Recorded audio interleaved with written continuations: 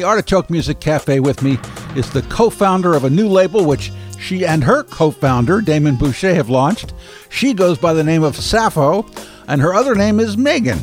She's a longtime Portland club DJ and party promoter. The label is called Karitsi Kama, which is Greek for party girl, and they say it is a dance music record label to raise the visibility of queer party music. They're launching with the release of the singles Higher Love on October 1 and All I Want Is You on October 15, with remixes by Portland producers Perfect Health and Nastasha Kamedo. Those singles are from an LP due in November. You'll like Sappho. Let's meet her. Welcome to the Artichoke Cafe. Hi, Tom. Thanks for having me. Yeah. So what should we call you? Let's call me Megan for the time being. Then okay. I can refer to myself as Sappho. It'll be easier. All right. All right, we'll do that. Okay, sounds good. When did you start calling yourself Sappho? That would be when I first started DJing in 1999. I was asked by someone putting on a show because they wanted me to DJ at it, what my name should be. And that was a time when everyone had like aliases and monikers in the DJ world. And I was at the University of Western Washington University, and my minor is in queer studies. So I was in the midst of just loving being a queer studies minor, and just discovered Sappho. We were in the midst of learning about Sappho, who is the Greek poet from antiquity, who loves women. And so I was just like, well, just really quickly, it was going to be a temporary name. I'm Greek, have Greek heritage. So I was just like, just call me Sappho. And then I was like, it's not going to stick because that's pretty lofty. It's very lofty. It's very lofty. And then right after the show, everyone's like, just started calling me the name. And I was like, wait, we didn't make this official. and I tried to be like, well, maybe we should just go back to Megan. And people were like, too late. You already named yourself that. So yeah, it's like I said, it's a little lofty, but I'm a huge Sappho poetry fan. And so it's sort of a way of honoring this as... Are you also a poet? I thought I was when I was in high school, but everybody does. Did. Yeah, right. Yeah. Real poets are dangerous. Yeah, I mean, occasionally I'll be like, "Wow, that was a well-written piece of prose," but I'm like, we're not in the poetry level yet. No. Poets are very dangerous people. Yeah. Because they know too much about you. Yeah. They know a lot about everything. Well, yeah, but in the best sort of way. It's like the way to be able to observe and then take the language and take it down to its like most basic points to get the point across of what you're observing is amazing. Yeah. I when I had Jana in here and her girlfriend, it was like I had just said, "Be careful," because I had a poet girlfriend, and she wrote about me. Okay, so like, it can be wonderful, and it can be really awful. Right, when you're like, wait, I didn't want that one. Right. I didn't want that part of my life revealed to the world. The love poems, yes. With such insight and beauty that I'm an asshole. Yeah. You know? Oh, jeez. Okay, so let's get to the new label first. Okay. Let's just start with that, and it's called Karitsi Kama Records, which is the Greek translation for the name Party Girl, which was my favorite movie in 1995. And I sort of like watching that movie kind of set me on the path of where I'm at. Like I was like, oh wait, you can be a library science person and into music. and so my friend John Damon and I got a grant from the Regional Arts Council, RACC, to make a record label because we had put together a huge body of musical work and we wanted to get released. So we went through the grant process and they provided us with money to be able to press it to vinyl and pay for like distribution and all the stuff we've all done all the creative in-house. So And we're getting other members of the Portland like electronic music scene involved. Hopefully going to get some other people to put some music out on it. We've got some people doing remixes for us. So, yeah. All right. And what is this music? It is electronic music in the like house and disco vein. A little bit more the modern reinterpretation of disco. So we're not thinking like Bee Gees, chic disco, but more like the band LCD Sound System or even going deeper into that, DJ Sprinkles is a good sort of reflection of what type of music we're going to try to represent here in Portland. Aha. Yes. Huh. When did this hit you? Well, David and I had been just producing and writing music for about the last 4 or 5 years. Wow. And we had a body of work. We were actually approached by another label to put some music out on a compilation to help artists during the COVID pandemic and the shutdown, to raise funds not only to just and to be able to give a chance for people to get their music out that had been working on stuff that maybe hadn't had a release coming up or didn't have anything scheduled. And so we put it out and had a really positive feedback from both music listeners and had some good press. And so at the same time we had an album that was done, and it's all kind of like was that like perfect storm of completed album. And then I happened to get an email from the Regional Arts Council. Wow. And they were like, we have money available, like, and it's really accessible grants. Usually the Regional Arts Council has like 5 grants, and originally that were like for $100,000. Yeah. And they've changed their grant process down to where they have micro grants of $1,500 and $3,000. So we applied for one of them, and we're able, to get the funding to be able to launch the label. So what is the instrumentation on this first release? First release instrumentation is using a digital workstation, so Ableton. So we use that for the meats, potatoes, and VST plugins, and plus a Yamaha synthesizer. So and sampling. So a lot of sample. So we sampled a lot of the vocals from either acapellas or got some Marvin Gaye in there that we've looped and skewed, kind of like how in hip hop they take the vocals and skew and loop and skew them so much that they're not recognizable. So we took that same production style and applied it to this album. Okay, in your media release, you call it queer party music. Yes, there we go. Okay, what is that? Well, first of all, let's start. I realize that there is a raging controversy about the word queer. There is. There are various camps about what it is and what it isn't. What is it to you? I like to say, I think that queer is to everybody their own label that they can put on themselves. So people because I have friends that kind of are throughout the spectrum of identity, from people that have heterosexual relationships to completely homosexual relationships, people that are on the binary spectrum, gender binary spectrum. So I find that it's a self-identified label, and that everybody can, if you want to say you're queer and you have a reason why you think you are, then there's no gatekeeping. You can call yourself that. Well, that's a democratic way of looking at it. That's my democratic way, because I know there's like various camps of what queer means, and I'm like, and I've even had the point where I was like, they're not queer, and they are, and I'm like, that's not on me to describe. That's on. It was like, so we have, in the world, actually, there is like a whole underground queer party movement where and in nightclubs where there's performers, musicians that perform at night to people that self-identify as queer. So is queer party music different from other party musics? Maybe not. I think it's more, I think it's a little bit more gentle and mellow.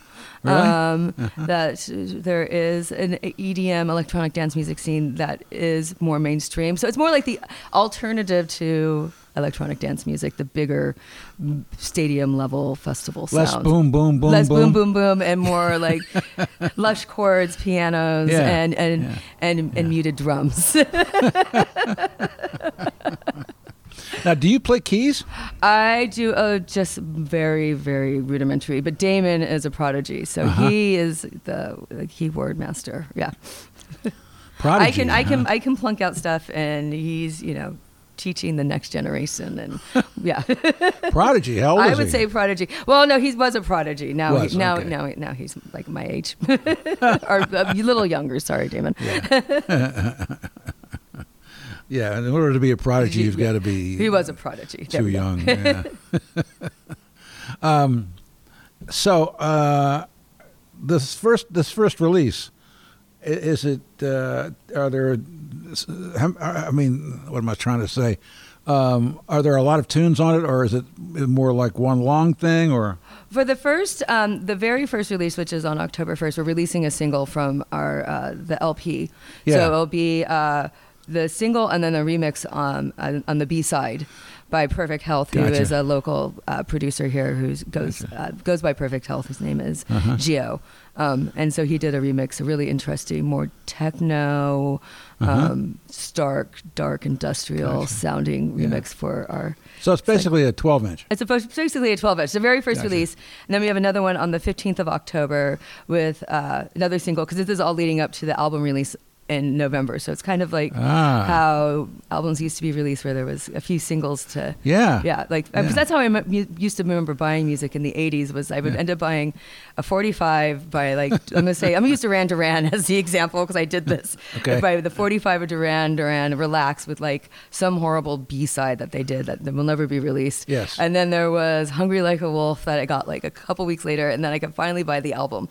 And I really loved like that whole process. So that's what I wanted to do with this label, was have albums, but then have like 12 inches sort of to get you excited for what's going to come out. Yeah. Will this come out on any other format? I mean, I know it'll be digital. It'll be digital. The LP itself will come out on vinyl. Yeah.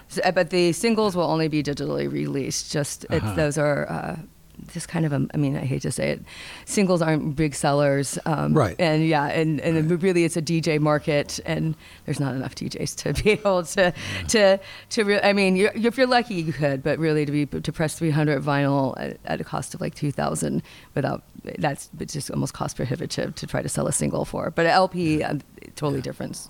Yeah. Yeah. Well, LP, you can. People are going to want to spend money to buy music, but for 2 songs, someone's not going to want to spend $20 that would cover the cost of the actually produce the vinyl. Yeah. Are you anticipating sales at your gigs? That's the plan, is to not only have them in some stores and on Bandcamp, but to have a merch table set up. Because I think that's how we do it. People like to buy. I mean, I know I buy, if I see a table with music at a show that I'm at, and I like the band, and I will buy it. That's where my record collection really has grown, is by just being a live venue. So Yeah. Did you always want to be a DJ? I think I did. I wanted to be a radio DJ, like since I was a little kid. I love radio, and I've been a radio DJ off and on. I do guest shows now. It's the best. It's amazing. It's the best. Yeah. I have spent most of my career in television, network, and I've had millions of, but there's nothing like being on radio. There's just nothing like it. And I miss being in a radio station, because we do all our shows at KMHD remotely. Yeah, you guys have been doing that since March. It started. Yeah. I know exactly how you feel. I wanted to, because I came up in the dawn of rock and roll, because I'm very old, and that's I just wanted to, that's what I wanted to do. It's all I wanted to do. It's funny. I'll tell you. I'll get you to. I want to hear what you have to say too. But the funny thing is that my favorite station was WITH in Baltimore. And my favorite disc jockey was Hot Rod, who did the Hot Rod Rocket Ship show, right? And he was wonderful. He had a $200 tongue twister, and he talked jive, and he was like the coolest thing on earth, right? Okay, so life goes on, right? Everybody changes formats. I change formats. I grow up, right? And years go by. And I had this whole long career in television, right? And then in 1989 or 90, no, it was like 94, whatever it was. The guy who I had worked for this guy at a talk network. He got a job as the general manager at WITH in Baltimore and turned it into an oldies station and gave me a shift, and I got to play all the songs I heard when I was a kid. That's amazing. It was amazing. It was a dream come true. I was scared when you were telling the story because you talked about someone buying it, that they changed it over, because a lot of the format when you change the oldies, it's just having a canned. And I was like, oh, please say they didn't do that to the station. Oh, no. No. It was wonderful. It was really great, Anyway, so you wanted to be a DJ. I did. Did you have a DJ hero? No, I did. There was one. I grew up for a long time, up until I was 10, in Whidbey Island, which is borders on, not borders, but it's close enough to Canada that we got better Canadian radio service than we got from Seattle. So there was a late night show on Friday nights, and I don't remember her name, but she was on the air and just was who I wanted to. I thought she was. Yes. I thought she was the coolest thing because I couldn't see her, and she was playing music that I. And you totally crushed on her. I totally crushed on her, and I imagine now I'm like, she was probably like in her mid 40s. She wasn't like this, and then but by the time I got into high school, I discovered college radio, and that was also became accessible, and it was the music I was interested in because it was fresh and different and exposed me to so much, and that's where I really. When I got into college, I was able to get into college radio. And that was sort of my big goal. And That's great. Yeah, and you're lucky because when you were growing up, they had women on the radio, which is something that didn't exist. Right. Except for here's the woman's angle with Molly Martin.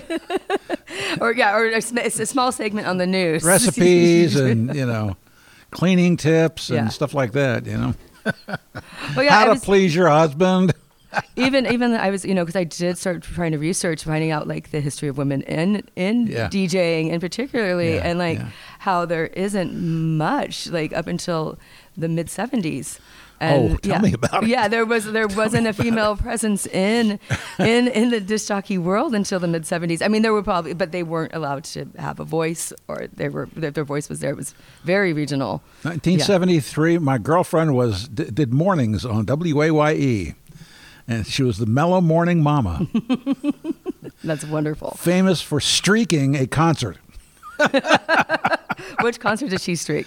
Oh, I don't even know. I forgot. The band was not the focus. That was not, obviously. Oh, man. So, how did you pursue this? While I was in college, I did I had a couple shows on KUGS up at Western Washington University, and then also at that time. Do you remember opening the mic for the first time? I actually was really afraid of the mic and had somebody else talk while I played music in the background. Wow. At first, it took me a while, and then I would say probably after the third show, I was able to okay, I'm going to talk too. But I was really mic nervous. Push that button. Yeah, I was like, you talk, you do it. I'll just make sure the music's playing and I was like, I'll make sure the levels are right. I think that was because I was because I was so concerned because I've listened to so much college radio at that point that so many college radio DJs with lack of training would either have the music too soft when they were talking, or generally it was too loud and you couldn't hear anything. Right. So I was so more nervous about that happening on our show. It was with my friend Jessica Marsh that I was like, you talk, I'll make sure that I'm listening to make sure that you can hear you. And she was like, get on the mic. On the mic, right. And so then I also that time was going to a lot of raves up in Vancouver, British Columbia, and DJs, they're the focal point there. So that's where I was really getting introduced to electronic music, even more so than I had been. And it's like, I think I can do what they do. And so I had that on radio shows. And then I moved to Portland and did stuff with my professional career. Had worked as a social worker. But then about 2013, I started doing work with X-Ray FM off and on. It's been a couple years since I've worked with them for reasons of my own, but it's a complicated place. It's a complicated place, and I decided that it was just a little too complicated for me.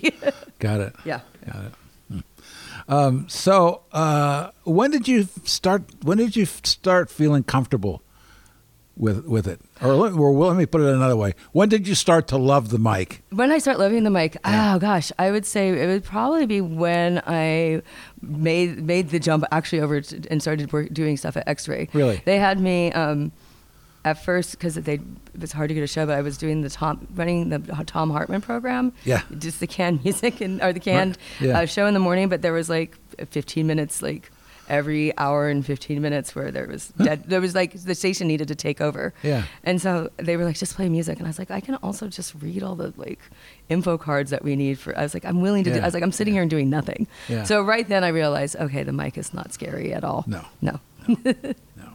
I never met a mic that I didn't like. There you go. Well, that's good. Do you do much talking when you DJ or any? It depends. It depends on what the show is. So if it's, I just actually did a radio show for Worldwide FM, where I featured only Portland artists. So and a lot of stuff from like the 70s and 80s. Alberta Music Trust. Put on by Bobby D or run by Bobby D. Yeah. He's been releasing all this amazing music. So I had a chance to play it on this like UK station. And I was on the mic talking about the history. Great. So when it's situations like that, definitely. But if it's sort of as a all-involved dance party and 2 o'clock in the morning, I'm not going to get on the mic. Yeah. But I do. I mean, especially in situations where it's more of where I'm trying to inform people about the music, even if we're in a club. If it's something special, I will get some talking going on. Yeah. How did you discover what makes people dance? It definitely, I was going to say, it definitely wasn't from watching my aunt, because she would dance poorly to anything. Well, good for her, though. Yes, you know, yeah. Really. Yeah, but it's that's not. It's like it's dancing is like, it doesn't matter if you're good or not. It's that you want to. Exactly. That's what it is. And and there is music that really does move people. And anybody, like I've always said, like dance like no one's watching, and that means actually just dance and don't look at anybody else, because then you won't think that they're watching you. Right. If we can all follow that, we're good. Yeah. I would say it was probably, I mean, I went to middle school dances, and like again, you had the DJ up there, and they would play songs that I was like, no one's dancing to this, and then they put one song on, and I'm like, this is what people want to hear, this sort of music. Yeah. Again, and then a break to relax, but yeah. So I think it's just sort of, music, my parents were both huge music appreciators. My dad, he had a huge record collection. He still loves to What's their thing? My dad was definitely like prog rock of the 70s. Yes, he loved Pink Floyd. All the 70s rock, Led Zeppelin. I mean, pretty much the gamut. My mom was more. She really actually was probably my mom. My mom liked the more dancier side of music, so she did like disco. David Bowie's like disco era from like 1979 to 1983. Fame. That's her favorite time of David Bowie. And there was a lot of, we danced a lot to that. So, and I think that, so it was really my mom, maybe my mom. Hey mom, shout out to you. You gave me my knowledge of what makes people dance for music. That's great. But I was a party and wedding DJ for several years when the career went in the toilet. That's a hard one. I've DJ'd once, and and I have friends that do that like as their profession now, and they will come to me and talk to me about it. I'm like, not enough money in this world can make me want to do that. We're both doing the chicken dance yes, with our hands. Da da da da da da da. Chicken dance, bridezillas. Yeah, you got it all. I had to do a set, and if I didn't do this set, I wouldn't get a tip. And it was. I don't know why it was understood, but I had to do the twist. This was in the mid '90s. I did the twist, the hokey pokey, YMCA, and I had to teach the Macarena. And those all had to happen in one wedding. I had to, in one set. In one set. I had to teach it. I still, and for years after I stopped it, I would hear that, and then like the hairs would stand up in the back of my neck, like, no, not again. Yeah, I've like I said, I have more horror stories from friends, and I did one, and I didn't have to do that set in the chicken dance because the wedding party wanted a specific playlist, and it was really large, and then by the time that like the wedding ended and the reception started, the bride came to me and told me that she only wanted 12 songs to be played in rotation for the rest of the night. And I was like, well, one, we all worked hours together to build this huge playlist of music that you all really like. But we want just that one soundtrack after the movie Drive to be played on repeat. We'll see how this goes. I was like, your wedding such people are going to literally come up to me like, what is wrong? And I told them, I played it for like 2 rotations through before she came to me. She's like, that's not what I wanted. I was like, yes, it was. That's specifically what you asked for. It was just that one whole album you played on repeat. There's so many things. There's so many stories. Exactly. Yeah. You know, I mean, I did one wedding reception, and the guy got dead drunk, and like realized he had gotten married, and tried to run out in the middle of traffic. Oh my goodness. I remember, you know, like lots of fights. There's lots because 2 families and somebody doesn't like the other guy. Somebody doesn't, or some uncle doesn't like another uncle, and like a little bit of alcohol. Run out to the parking lot and open the trunks of the cars and get the tire irons. I'm telling you. Of course, this was Baltimore, Maryland. Okay, So. I love Baltimore. I've actually been there a few times over the past couple of years, and it's actually one of my more favorite cities to visit. It's a toilet. Yeah, it's a toilet. I kind of love it for that reason. I love it because it's like, I'm like, well, this is. Yeah, well, you didn't live there. I didn't live there. No. I know it's quite, but I think that's why I like it is because it's still really, really rough. It's very rough. Yeah. Very rough. Yeah. Anyway. So, how are you doing with gigs these days? It's been very interesting with the Delta variant and with gigs. I, pre-COVID, was gigging a lot and like actually getting a chance to travel. 2 weeks before we shut down in March of 2020, I was in Mexico City performing. Jeez. And I had like, it was suddenly I was like, wow, this is. Performing's going to get really fun. I'm going to start gigging everywhere. And then COVID happened. So now it's sort of like, not necessarily square one, but a lot of us are just apprehensive about doing shows or putting on shows. And so I try to be as safe. I am doing gigs because it's what I do. Yeah. But I'm not taking nearly as many. I'm not traveling really just for the safety of myself. I don't want to be on an airplane for... Right.